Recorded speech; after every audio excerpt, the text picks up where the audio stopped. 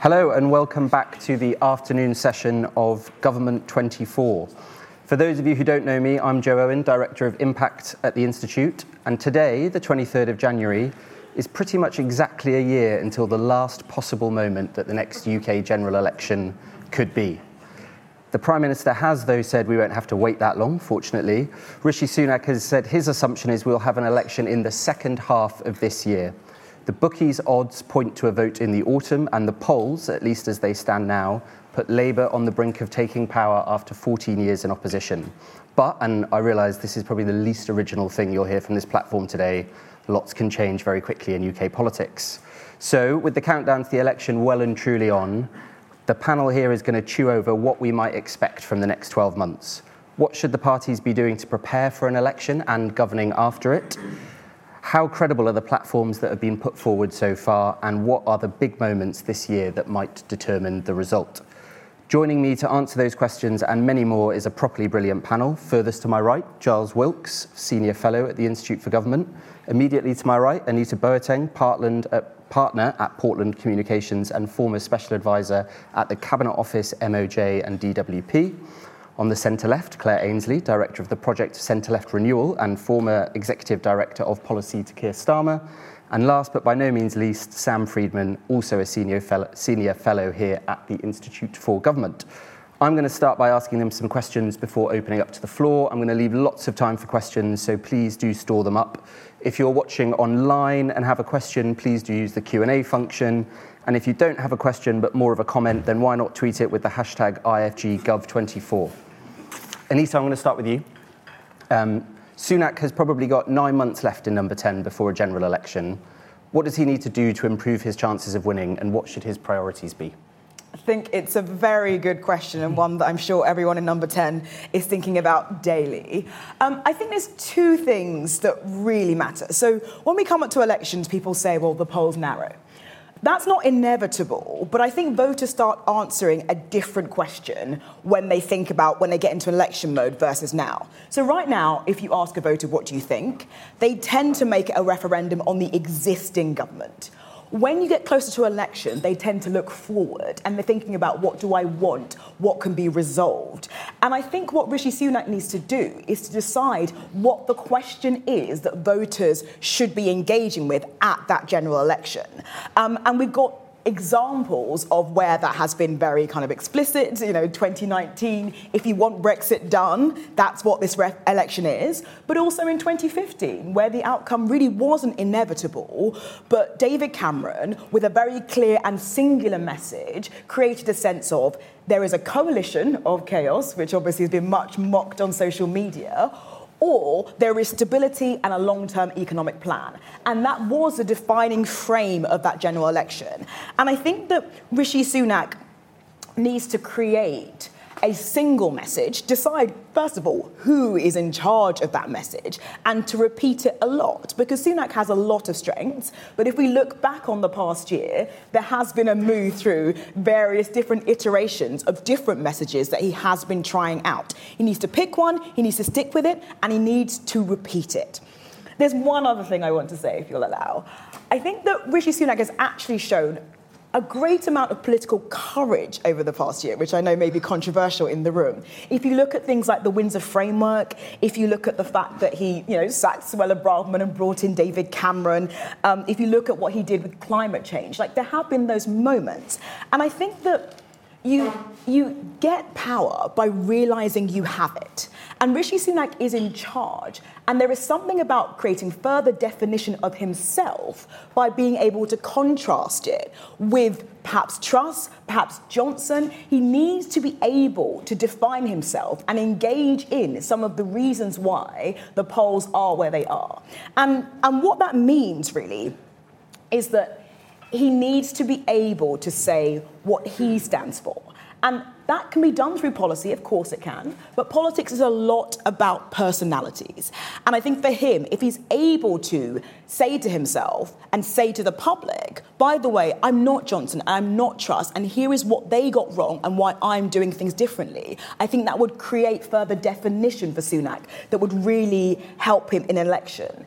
And the dynamic that's obviously meant that's not possible is the parliamentary party, of course. But I think that they would really respond to that definition. And people say that if you have a divided party, you can never, ever prosper. I think it depends on the kind of row you pick. And I think through some of them, you can create a sense in the nation that you are really in charge and build a sense of leadership. Obviously, we saw this with Blair in 1997, but also with Johnson in 2019. And I think for the year, the lesson for Sunak and the opportunity for Sunak is both in framing that election and in deciding how he paints the past couple of years, how he can create a greater sense of identity, which I think would make a great deal of difference in the run-up to an election. Thank you, Anita. I'm going to come to you, Claire, next and ask you a sort of similar question on how Starmer and the Labour Party need to use the next 9 months. What do you think their focus should be, and what are the big risks and opportunities that you see? So I think Labour have decided what they want that election question to be. Are you better off with the Conservatives after 13 years, or will it be 14 years? And you will be better off with Labour. So I think their focus has to be on how people will be better off, because as we've talked about this morning, the choices confronting any government are pretty brutal. So I think they've decided what they want the terrain in. I mean, there's also a question, Anita and I, like politicians and strategists decide what the question is. That's what people are asking themselves. So it's pretty sensible for the Labour team to say, go where people are already at, which is, do I feel better off? Will I be better off? Can I trust them? Those are the sorts of big questions. So really every day that the government or the Tories are not on the economy and on people's personal finances, to me, is a day wasted towards the goals that Anita's just outlined. So I think Labour's challenge is really on how would I be better off? So I don't feel better off than I was 13, 14 years ago in most people's circumstances. And most of what we can see Sunak and Hunt trying to do is to translate what they were hoping was going to be better economic performance data into people's lived experience, and for people to trust that giving them another chance will improve their finances. There's, as you can tell, some fairly big ifs and buts in that. Whether that means you automatically convert to Labour are absolutely not taking for granted. So the political focus for Labour will be on the high numbers of people who say they don't know how they're going to vote. So although obviously we have headline polls which seems to come out about 6 times a day saying broadly the same thing, what you will also notice is that a lot of those polls are showing people who are basically saying that they won't vote or that they don't know how they're going to vote. And obviously the Tory strategy is to convert as many of those people back to the Conservatives. Most of them voted Conservatives in 2019.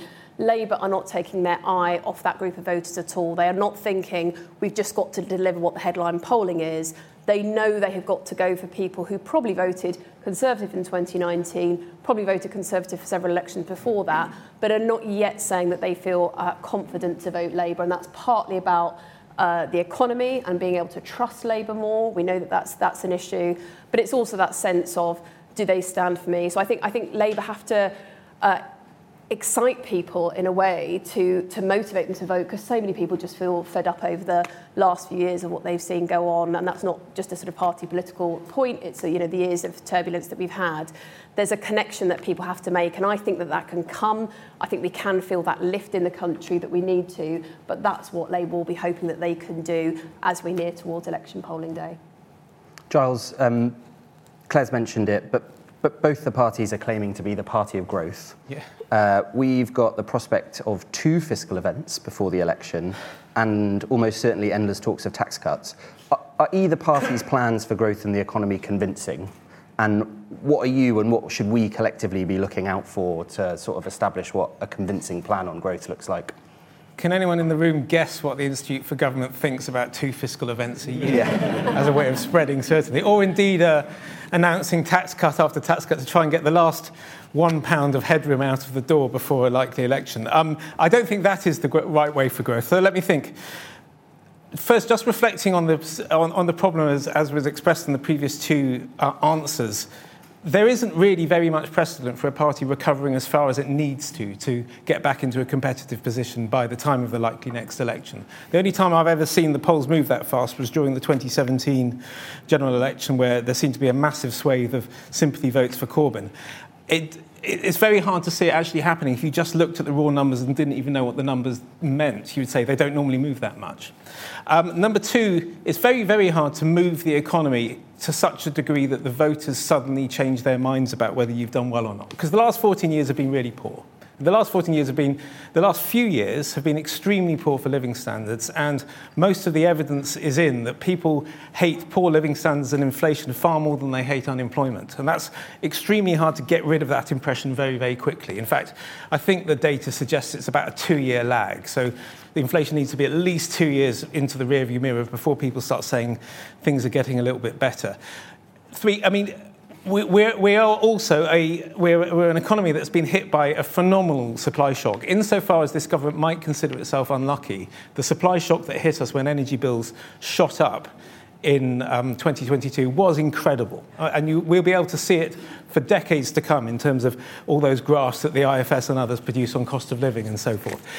But that is still the most important fact. Whenever we've had a cost of living shock like that, the government gets pitched out next. So it's very difficult to imagine, however much time you might spend with Rishi Sunak and Downing Street coming up with an idea, there's an idea that will finally produce the sort of feel-good feeling that was there sort of in 2015 and certainly was there at other times like 1992. You know, the sense that we have got some green shoots and we better not disturb it because things might go down again. So my honest answer is I don't think there is an economic plan that the government can prepare right now that will make people feel good enough that they will get the sort of 10-point bounce they need in the polls to get themselves into a competitive position.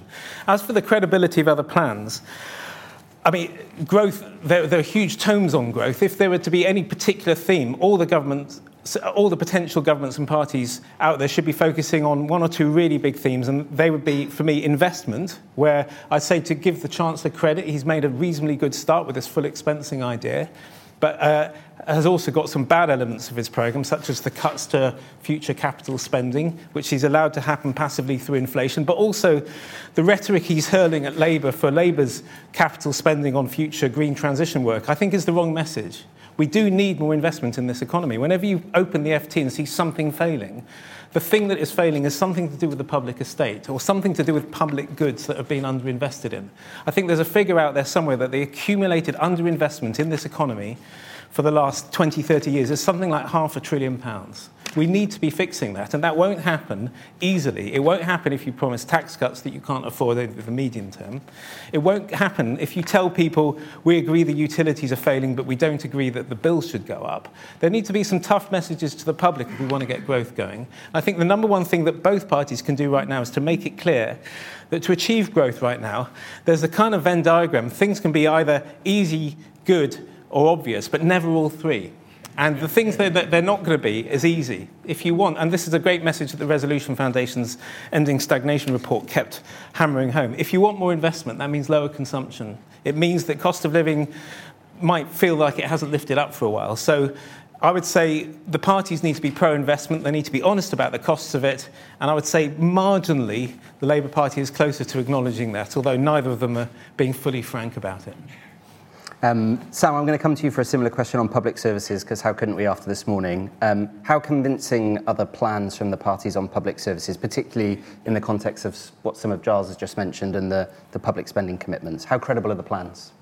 Well, only semi-facetiously, my answer would be what plans? I think if you look at the Conservative Party and the government, to the extent they've really done anything on public services, in terms of announcing something, it hasn't happened. So we had the social care package that hasn't happened. We had a schools bill that hasn't happened. We've had childcare reform proposed that is not happening and is turning into a bit of a mess.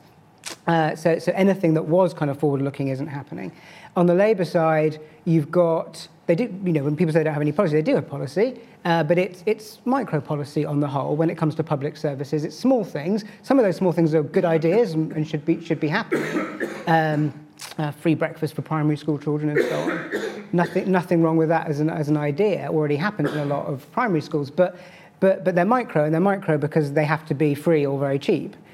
which sort of takes us to the sort of core problem and why we haven't got any kind of really sort of big forward-looking reform plans on the public services, because they would all cost money. And we've yet again find ourselves in an absolute kind of bizarro land discussion about tax and spending in the year before an election. And it might be that I feel this particularly strongly because I spend most of my time writing about policy, but then I also write about politics. And when I'm writing about policy, I'm writing about record waiting lists, record A&E times, hundreds of thousands of homeless families, dozens of councils going bankrupt down the street at the moment, sort of trying to plead with the government for more money, 1 million children destitute, prisons completely full, court backlogs. And then you get to the political discussion and it's how much money should we borrow for tax cuts? It's completely insane. There's never been a bigger disconnect between the reality of what the public sector and all the public that use those services are facing and the debate that we're having. And that debate is driven by the government and conservative-friendly media, but it is one that I think nearly everyone is acquiescing in that framing of the debate. We talk a lot about fiscal rules and the importance of sticking to fiscal rules without anyone actually explaining what they are or why it's so important to stick to them or what they do, and there's sort of an assumption that that this sort of plans for 1% spending after the election for every year up to 2029 are remotely plausible. And we know from the last 2 times this government did a spending review. They ended up spending 35 billion more than they had said they were going to spend the year before. And that's going to happen again, whoever wins the election. But because no one's saying it yet, we can't have a discussion about how that money's going to be spent. So when it does arrive, we're going to spend it worse as a result. So as you can see, I'm quite annoyed. Yep, good. Well, I want to come to Anita and Claire on this point, because elections aren't just about sort of setting the strategic question, but also getting a mandate to do things. And do you think, I'll come to you, Anita, first, do you think there's areas where the Conservatives and Labour should be doing more to try and get a mandate for the difficult decisions that are coming? Is there a need this year at some point for some hard truths about what the next 5 years might have in store? I mean, of course, not just for the sake of governing, but for the sake of the health of our politics.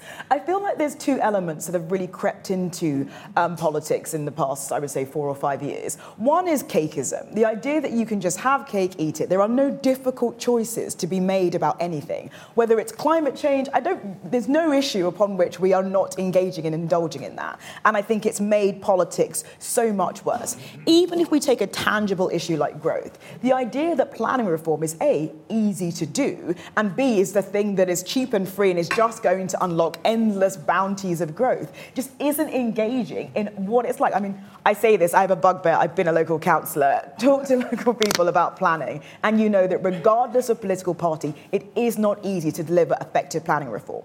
And the other, which I think is much more of a Labour problem, I would say, is that there is the idea that you just sort of have to be competent, that we're just going to be more competent than the Conservatives and suddenly things are going to be easy. There are real political choices to be made on issues like, take immigration, any issue you like. The notion that if just like, we're just going to slightly reform or we're going to have a grip. The idea that they're in government, it's not messy and it's not difficult and you don't have to make compromises, I think makes politics poorer and also makes governing more difficult. So when and how do you think we break out of that cycle? Are you optimistic that we will this year, or do you think that we're just not going to get there? I think in a world in which there is a challenge to present a lot of hope to the electorate, I think we're even more mired in that cycle of the Labour Party kind of standing there absolutely paralysed, not wanting to say anything that would indicate that there are going to be any risks associated with governing, and Rishi Sunak looking at the reality of where he's gotten to and how difficult it's going to be to dig the country out of the challenges that it faces. There's even more reason to focus on the ephemeral, on the distracting political debate, and not on some of those tough choices. So I'm a bit pessimistic, sorry. Claire, I'm going to let you come in on this too. Do you think there's more that Starmer should do to break cover on the difficult things that are coming down the track? I mean, I do think parties need, I agree with Anita, you need a mandate to be able to go in with, and for me that's as much about the overall stance, and that's partly what Labour's challenge is how do you take a stance that resonates with where the public are at, because actually if you look at where the public are at on some of these issues, They do think taxes on the whole are too high. They have no tolerance, but actually never did have much tolerance for public spending cuts. So the cakeism, I agree, happens, but I also think that public conversation that involves the public too is part of it, because I think in a sense it's easy for us to say politicians are not levelling with the public, but I also think that is true of leaders in other parts of our public life. So I think in civil society, I think in industry, I would like there to see a bigger appetite for that. And I must say, I'm also a trustee of Involve the Public Participation organisation. And I think we have to start doing more of that breaking cover with the public involved. Because actually, when you put some of those trade-offs to the public, they get some of the reality of it. And if you take immigration, for example, actually, there needs to be a serious conversation about the level of immigration that we might be expecting to the country, which is going to outstrip what we've seen before. I don't accept that I think that the Tories have a serious plan on it. And I think anyone who looks over the last few weeks would find that hard to defend. I would like there to be more outside of politics, more leadership, more public leadership on some of those issues, as well as in the parties. On Labour, I would say I think that Starmer and Rachel Reeves have been really brave, because the easiest thing to do for a Labour opposition coming in with a Conservative government growing in unpopularity would have been to dole out lots of spending promises that would have kept a stakeholder base happy, would have had lots of organisations cheering them along to say what they were going to spend on health. And what they have done is they have taken a much more difficult political path, and that has been to hold the line on public spending, because they know they're going to need room for manoeuvre, and it has created this impression that Labour haven't got policies, or there isn't a detail out there, or not standing for anything. Actually, if you look at what Labour have said on health, they've said an awful lot on health. You take the big mental health pledge, for example, which is indicative of trying to take a preventative approach, that you invest in mental health now because we know the consequences further down the path. So I actually don't think Labour are getting the credit that they deserve for holding that line on the fiscal position, as well as saying these are key strategic moves that we're going to make. So the challenges are monumental for any government in the next period, but I would say I think Labour have chosen the not popular, but they have chosen the more difficult path of what they need to do. Yeah, Sam, I wanted to come to you on this because Labour, like many opposition parties, are getting flack for not having enough policy detail out there. Do you think that is a fair criticism? Do you buy Claire's argument? And how much detail did you work through on education policy before coming into 2010? How does it compare with your experience? I actually don't think opposition parties need to work up that much detailed policy. I think Labour have worked up more detailed policy than most opposition parties have done in the past. It's very difficult to work up good policy in opposition because you don't have the resources to do it. You've got, you don't have the civil service, and you've not got, usually there's one or two people working on every policy area, and many of them will not be particularly well paid or that experienced. So it's hard to do it well. I think what's missing is the directional narrative.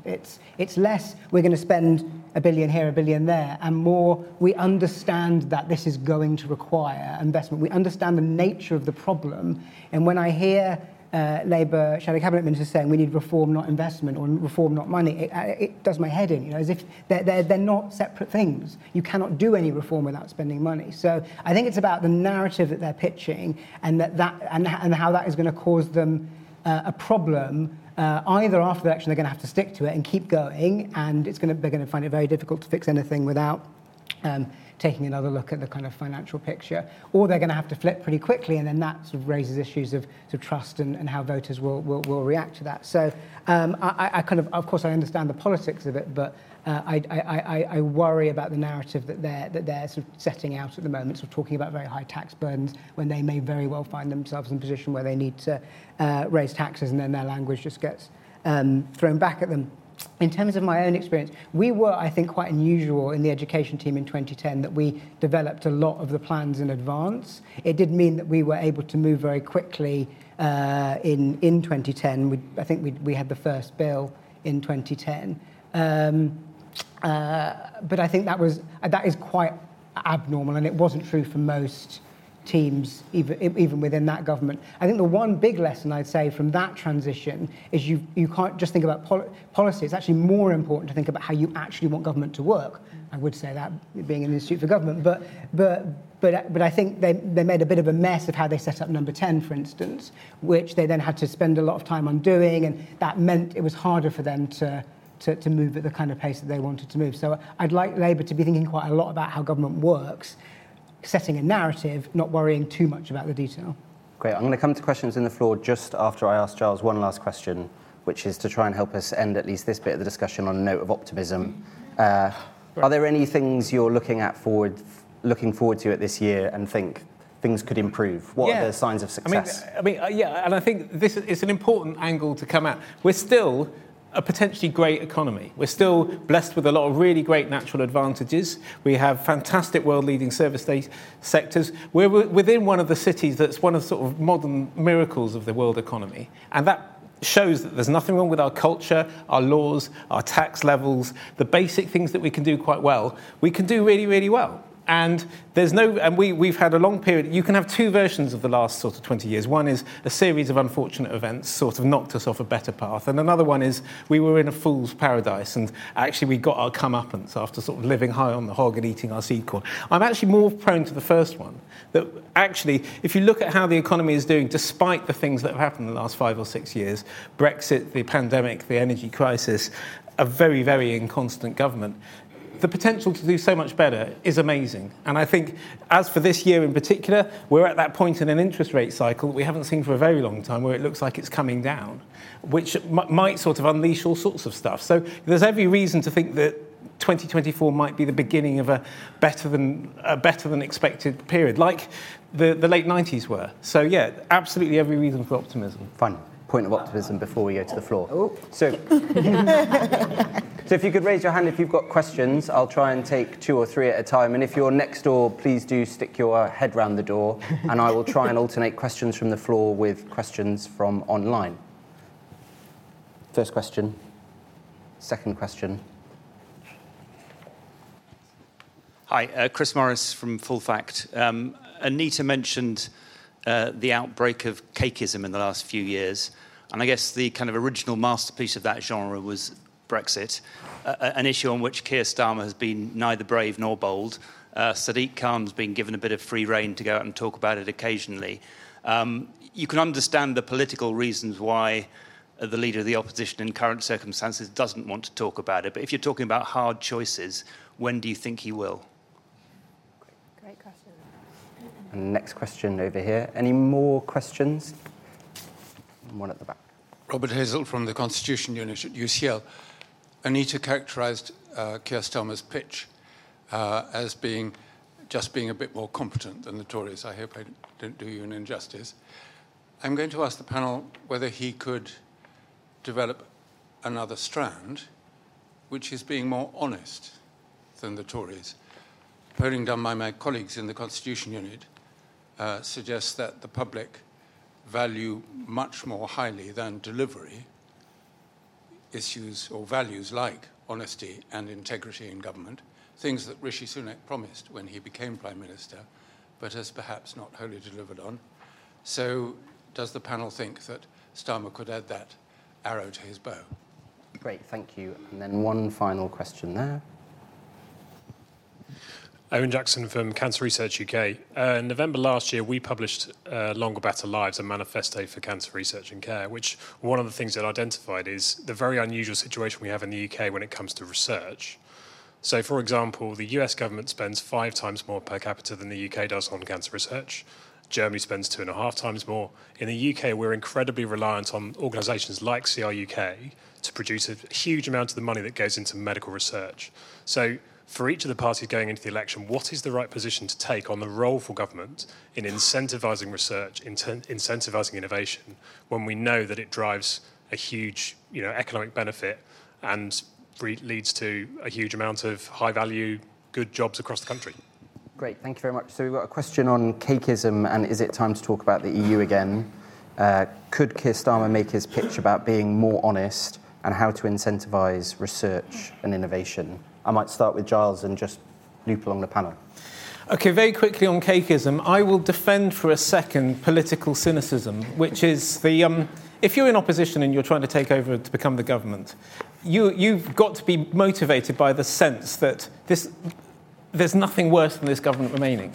And you've got to do anything you can to get rid of it. That's got to be your driving mission. And you will take any kind of cynical tool in your hands to achieve that. After all, if you do believe that narrative, you believe that your opponents have already used all the cynical tools and then some more to get into this position. So if one of theirs is to be not fully frank with people about Europe, and they think there's a 10% chance that reawaking that ghost is going to lead to a disaster like 2019, then I understand their motivation.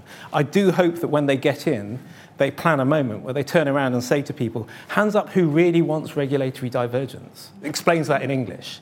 And get from the voters the consent to start putting in place some sensible, Swiss-style mechanisms. But boy, do I understand the way they feel, because they've dropped the Ming vase a number of times over the years, the Labour Party, in trying to get into government. And I think if they want to eliminate all possibility of that, then that's what an opposition should do. Just on the cancer research thing, that's a very convincing pitch, and I agree with you there. But not wishing to impersonate the Treasury Special Advisor, I never was. I don't know where you would put it in the queue behind NHS Capital, NHS Admin, getting the local authorities solvent again, fixing the railways, dealing with the student loan system. There is such a long list of difficult allocation decisions that the next government needs to take. And they will be presented by a constant list of these that will pay for themselves because of their great internal rates of return.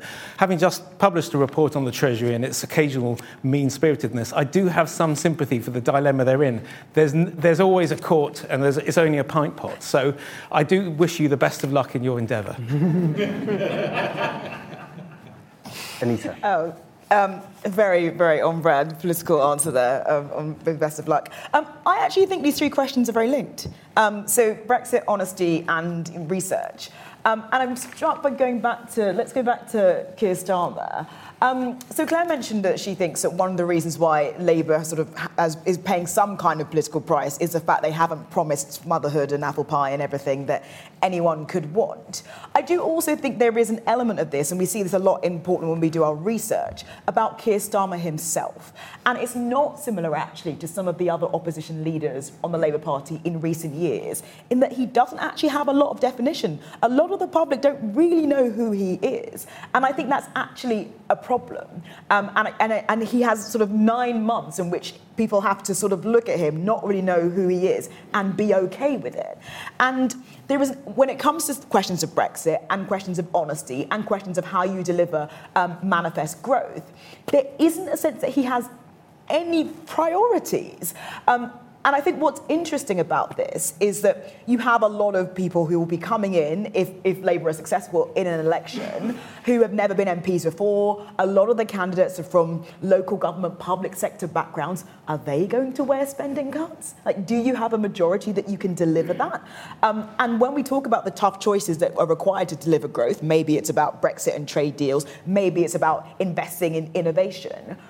Is he really clear about what he would do as a politician? I've always felt, and David Lidington, de facto Deputy Prime Minister, is in the room with me, I worked for him. During the Brexit years, Keir Starmer never felt that political.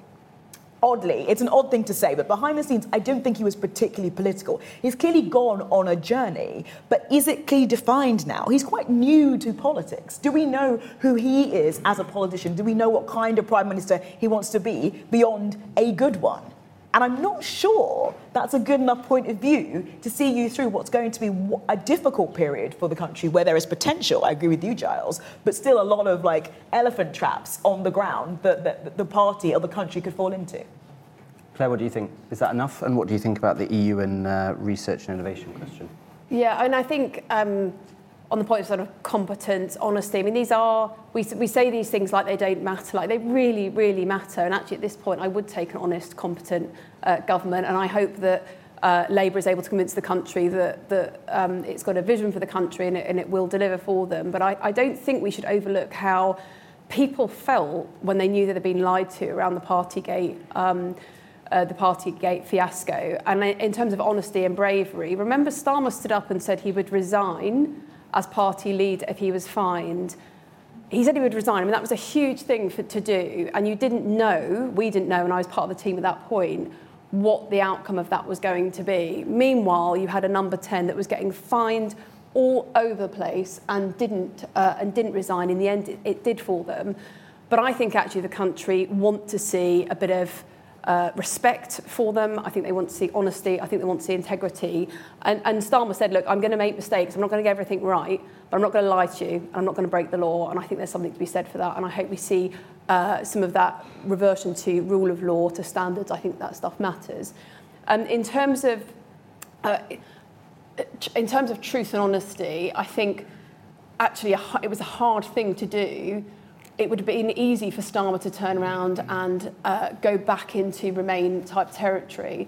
But actually, once the deal, once it had gone through Parliament, once we were out of that period, actually I think it was pretty tough for the Labour leadership to be able to, given that they all voted Remain, they wanted to remain in the European Union, they lost that referendum, to say we accept that result and we're going to have to make this work. And there is a version that Remainers want to see, which is a doubling down on why people were wrong to vote. And I think that Labour took the decision that we needed to move past that as a country. So that, to me, isn't about not telling the truth. I think that's about saying we have to be pragmatic now that this has happened. It is not the outcome lots of us wanted, but you have to make the best of it working. In terms of the question about research, actually, I think it is incredibly important, and it goes to the core of Labour's first mission around how you achieve economic growth across the country. And that across the country is really important. And I think it is a step change on how we've seen economic growth over the last 20 or 30 years. It's really about having a plan for every place. And one of the roles is the roles that universities have with industries, which they are doing anyway in lots of parts of the United Kingdom, but they're not necessarily doing it as part of a strategic plan where government can make those investments. So I think it's incredibly important. I think the pandemic showed, and it also showed to the Labour team and to government, what can happen when you bring people together across the private sector, public sector, across our universities and research institutes, and drive when you've got a crisis situation. They're modelling, well, how could we do this as part of the real-time business of government? And I think that potentially could be quite exciting. So yes, there will be some decisions, obviously centrally, but I think devolution and the unleashing of economic potential in every place should be a huge focus of our research and development. I'll do some quick ones so we can get some more questions in. Yep, I've got a few lined up here. Yeah. Starmer will start talking about Brexit at the moment when his MPs get disaffected enough to make him talk about Brexit. I haven't fully gone through everyone yet, but I haven't found a single Labour candidate who didn't vote for Campaign for Remain. And at some point that will tell. I just don't know at what point during the next Parliament it will tell, but it will. On honesty, I think it's a terrible idea for politicians to talk about how honest they are, and a very good idea for them to be honest. And that's why I worry about the narrative setting at the moment, and the fact that it probably will have to switch quite hard after the election, because I think that the latest Ipsos data, estate agents are now 3 times more trusted than politicians, which should really give people cause for concern. It's lower than it's ever been, and I think no one's going to assume honesty at the moment, so you've got to really demonstrate it before anyone's going to believe it. And then on the research, I'd even go further than Giles. I completely understand your argument, but I've been trying to replicate what the 2025 spending review is going to feel like, and it's going to feel horrendous. And you start looking down all the departments, and what can we cut in every department? It's just bare. The cupboard is bare, every department. In fact, they're all going to be asking for a lot more money. And so you get to this science budget, and you think, well, that looks juicy. There's a lot of money there. That's, politically speaking at least, the people will accept that being cut, even if it would be a terrible idea in policy terms. So I think defending what you have is going to be hard enough without winning new money. But again, like Giles, I sort of understand the argument. So I've got some questions from Slido. Actually, some of them are probably more directed at individuals, so I'm just going to fire them at you if that's okay. I've got a question from John Davis to you, Sam, which is, if schools is one of the only area that showed improvement in today's charts, and you say that education was one of the areas that had unusually well-developed plans in 2010, are there any lessons for sort of how the benefits of opposition prep for policy in government? Should we see a connection between those things about how much thinking had been done on schools and the progress that was then made? Yeah, I mean, definitely. It's quite hard to answer that question because we don't know what's caused the improvement, because we have very bad sort of evaluations of policy in this country. But looking at the data we do have from international comparative tests, you'd say math seems to be an area where we're doing better, particularly probably, if there's going to be a policy driver of that, it was maths curriculum changes in 2012. And that was very driven by Nick Gibb, who'd been working on education policy in opposition for 5 years, was a very unusual shadow minister and minister in being absolutely fascinated and obsessed with one issue and only wanting to work on that one issue. There are plenty of things you can say, you can criticise about his approach, but that obsession and that focus meant that he had a real grip on that curriculum review and the associated changes to assessment that followed. If there is a policy change that's led to this improvement, it was that. So yes, I think certainly it doesn't always follow. We've spent a lot of time on academies reform, and I don't think that's made anything worse. It may have made things marginally better, but there's not particularly strong evidence for that. But yes, I mean, logically it must do. If you think something about something more, you're more likely to do a good job on it. Anita, a question for you from Alistair online, which is, do you think Sunak will be leader at the general election? If the budget doesn't go down well and the Tories lose badly at local elections, there's fighting happening on Rwanda, how safe is he? How much of a risk is there to his position, do you think? I actually don't think there's a huge risk to his position. Not just because of the sort of the stuff you read in the papers about the fatalism that has settled in amongst Conservative backbenchers, but actually because I think what we've seen is there are some groups within the party that have a lot of bark but not quite so much bite. And I think that ultimately people know that Sunak is the best available option to them, and that a degree of certainty is absolutely critical. And so I don't think that he's actually at risk in his position. And please pay this back to me if something crazy happens. We'll snip it. It'll be on the IFG Twitter feed. Claire, John has asked, if Labour win, they're going to inherit a series of crises in public services, prisons, NHS waiting lists, local government. Can they realistically hope to implement their own agenda, or are we just going to end up in another 5 years of infighting just with people wearing different coloured rosettes? I mean, I think that challenge is real. There's just no point pretending that isn't going to be the biggest thing that Labour face. We've heard about the scale of the problems.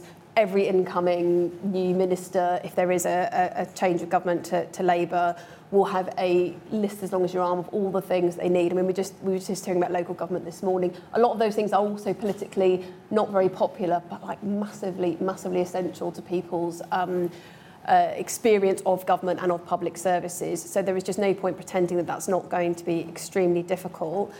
I think that Labour are doing the best job that they can to be able to message clearly to the electorate and to their own side that they are just not going to be able to meet an endless list of demands, or not even a very big list of demands. They're going to have to be really systematic about what are the things that they can do in year one that will start to deliver the growth that will then allow them to do things further down that list. But I think it's no point pretending, and I think local government finance, I think George Gould was right this morning, I think it is perilous. And I think that is going to present almost as an emergency in terms of the Treasury team, if it's not already. So I think it is going to be difficult. I think it's partly about holding that line and what are the things that you would do first to enable the growth to come later. And then lastly, Giles, to you, is anyone going to be brave enough to voice the cost of the net zero transition to individuals and their lives? Are we going to have to keep pretending it's not going to cost a lot? Well, I don't think anyone's going to put it that way. Well, the people attacking it will put it that way, say this is a terrible thing, we can't afford to do it. And then other people are going to point at the news and say, have you seen all the things being burned and flooded? What is the alternative? We need to be getting on with this. I know the Labour narrative is very much that since we're doing this, we can turn this into a really powerful growth story. And as an exercise in political communication, I think that's a pretty decent idea. But I agree with you, it is going to be pretty expensive. It's going to make, the vast bulk of that investment number that I mentioned earlier is going to be coming in sort of climate mitigation and changing the nature of our energy system and our industry and our housing stock and our agriculture. So, yeah, it's going to be very, very expensive, but they have to present this as a huge opportunity. We've gone through huge transitions before as a country. We built out a whole motorway system. We built like dozens of nuclear power stations. We moved from horses to cars. We managed to change the country before without it just feeling absolutely impossible. So I don't think putting it just in terms of the cost or not looking at the world we're moving towards is the right way to do it. It's a better world we go towards when we do this. And that's the message people should be projecting. Great. We've got only a few minutes left, but there's probably time for a couple of questions from the floor. We'll take one from the front, one from the gentleman at the back, and one from the lady by the door. If we have more time, we'll come back to the others with their hands up. So, Andrew Kahn, a governor here at the Institute. The panel have been saying a lot of things about honesty, about cynicism, about politics, and so on. What ideas or what suggestions do you have for how this election campaign, which we've really, in effect, entering now, how could it be conducted better over the next 9 months so that public belief in our democracy is reinforced? And in particular, what can the media do? What sort of public debate should there be? Debate between party leaders? Is there any control on expenditure, on donations, on the financing, which would help? In other words, how do we re-establish a certain confidence in our democracy? You only have to look across the Atlantic to see that there is a real danger for our democratic system. Thank you. Gentleman on the final row.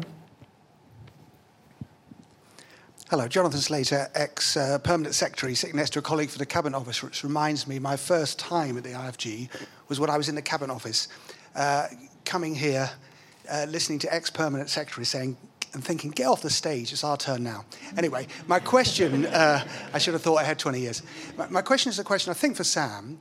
Your anger that the Labour Party isn't being honest, I think I've got that right, is the sort of honesty you want, given how high the tax burden is and how poor the public estate, as you said, is the honesty you want for him to just say, we're not really going to be able to make things better very much? Or what? I'm not quite sure what is the honesty you're seeking. Thank you. And then the lady by the door. Thank you. I think my reflection's picking up on looking over the pond as we describe it, and reading stuff about the primaries at the moment in America and flyover communities, as they're called here, or maybe we could say red wall areas here. Fuel is coming up as the huge issue that is leading to the support for Trump currently in America, where people are saying that is why we're going to vote. We're going to vote in our flyover communities. It's about fuel. Do the panel think there is an issue that could be the issue that tips red wall communities in this coming election? Okay, great. So I'm going to start with you, Sam, seeing as there was a question directly to you on what honesty you want, and then one prediction for what could be the defining issue and one note of optimism for how could we improve the debate, and we'll go from left to right.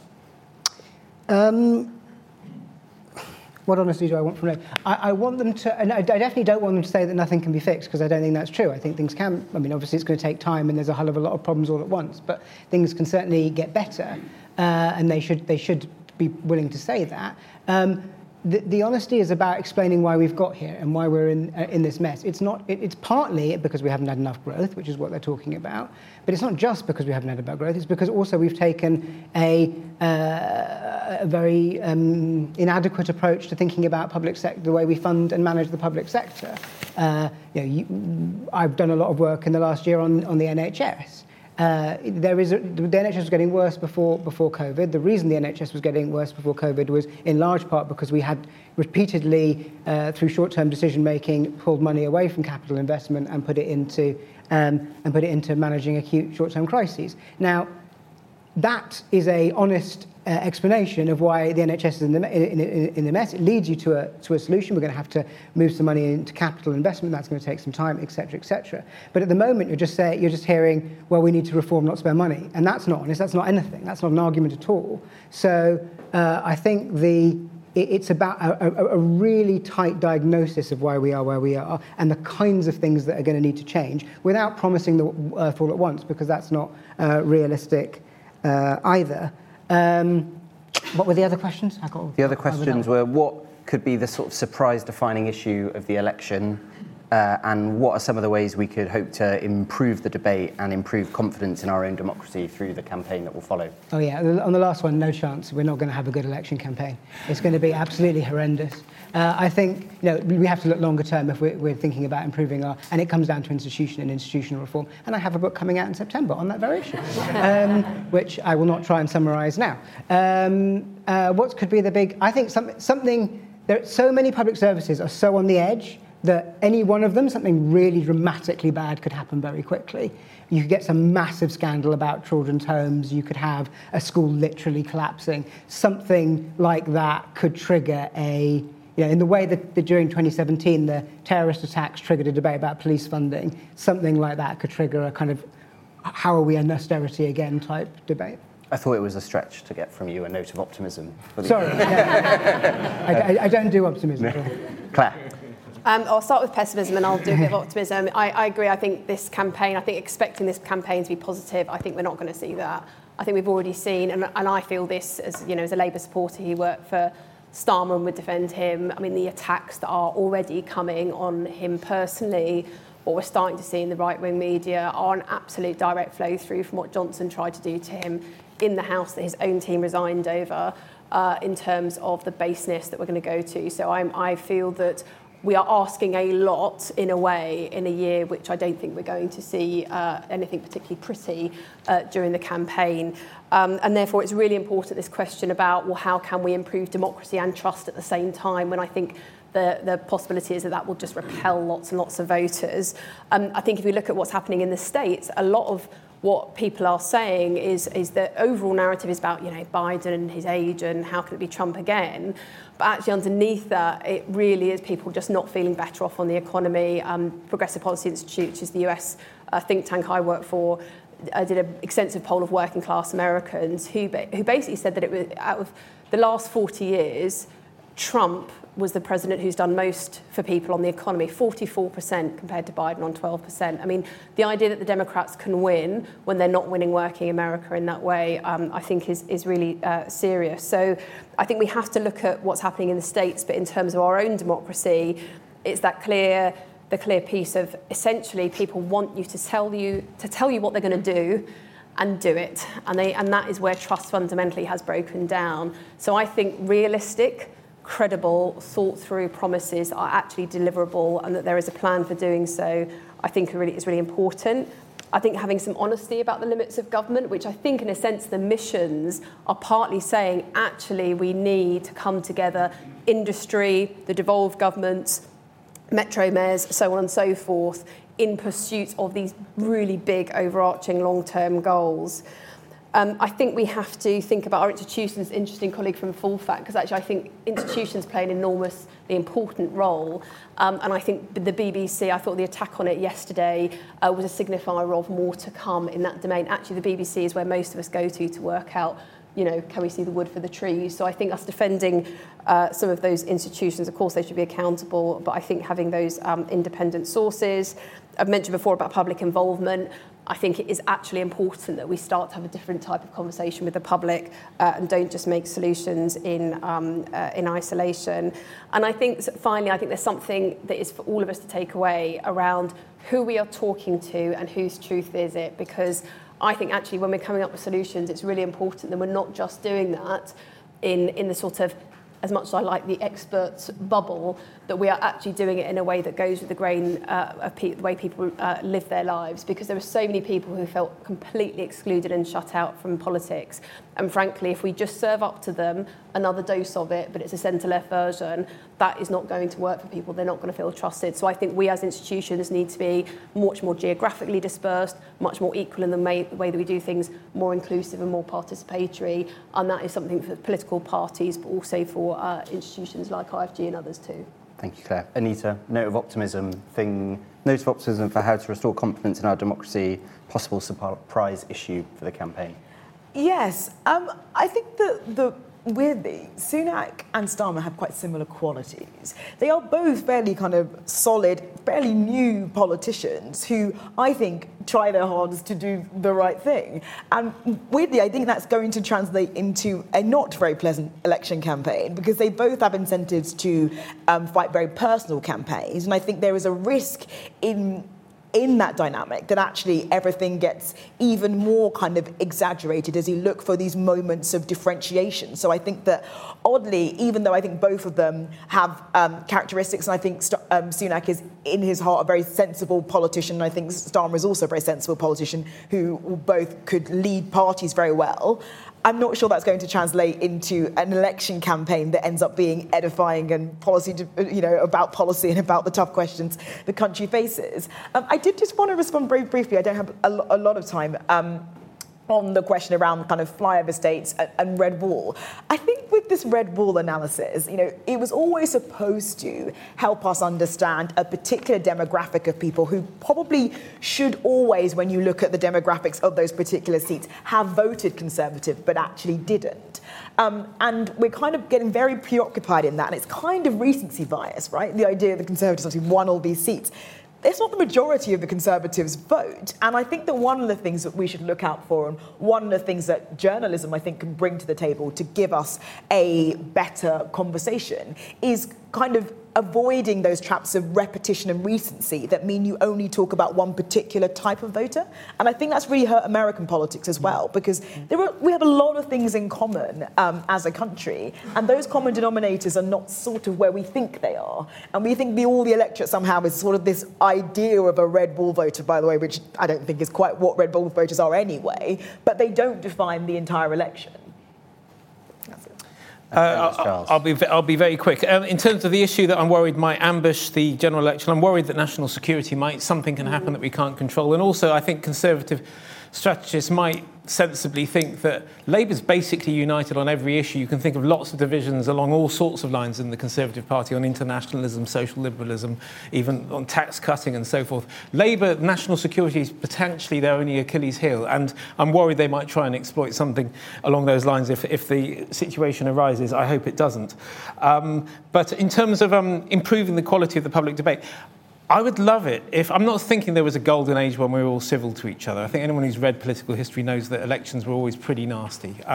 But I think the way in which our politicians are interrogated has become too full of, snapshot gotchas. I mean, you see it all the time on Twitter. No matter what you know about the person who's being interviewed there, it's the time they forget the price of milk or can't remember what there was in their briefing, and that's suddenly their definition. And whereas the really great examples, I was reminded of two recently. One, there was that fantastic Brian Walden interview with Margaret Thatcher towards the end. We interviewed about Lawson's resignation. And it was a very hard-hitting interview, but it was civil, it was really long form. It was a real opportunity to really understand the issue. And Nick Robinson's interviews with politicians, just them stretching out a little bit more and being a bit more decent, and you really get to know them. I really remember enjoying one with Gillian Keegan. It wasn't full of gotchas, but it was a real opportunity to get to know Gillian Keegan. And I wish there was more like that, and less sort of 2-minute videos on Twitter where the person gets caught out forgetting where Kigali is or whatever it is. So I think the media has a part to play there. It might not be a sort of a money-making idea, but we could do with a little bit longer. Stuff like this. Yeah, fine. More of these things. That's an excellent note to end on. All that's left to do is to thank our sponsors, Grant Thornton, and the excellent panel. So if you could give me a big round of applause for those, that'd be great.